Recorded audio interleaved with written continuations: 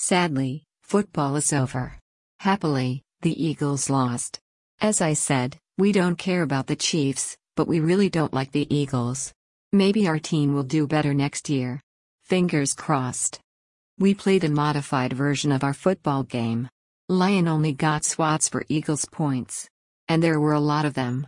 Just before halftime, with Lion snoozing a bit and the Eagles winning a lot, I decided to suspend the spanking game. Up to that point it was a depressing game for Chiefs fans and anyone rooting against the Eagles. Our tradition of having nachos at halftime was modified too.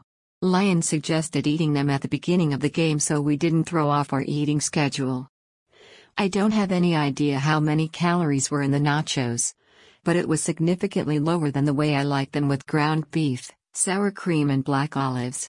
That would have equaled our calorie count for days, I'm sure.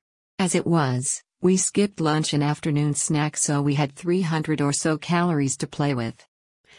I just googled nachos and the calories range from 250 to 450 depending on what's on it and how much you eat. I was guessing we ate about 600 calories worth. I wasn't far off. Lion slept through most of halftime. He didn't miss much. I didn't even find the commercials that good this year. Usually there are a bunch that are funny or touching. Maybe one or two were good this year. He woke up for the second half and we're both glad he did. This morning, Lion said he wasn't feeling well. He can't really put his finger on what's wrong, but he stayed in bed after lunch. He's watching a movie. I don't know if he'll get up again at some point or not. There's no reason for him to. He can remain snug as a bug until he's ready to emerge from his cocoon. I did some COVID tests for a few days after I went to my company meeting. I wasn't feeling great, but I never tested positive. I think it's been too long for me to have passed it to Lion, but I have been out to the store since then.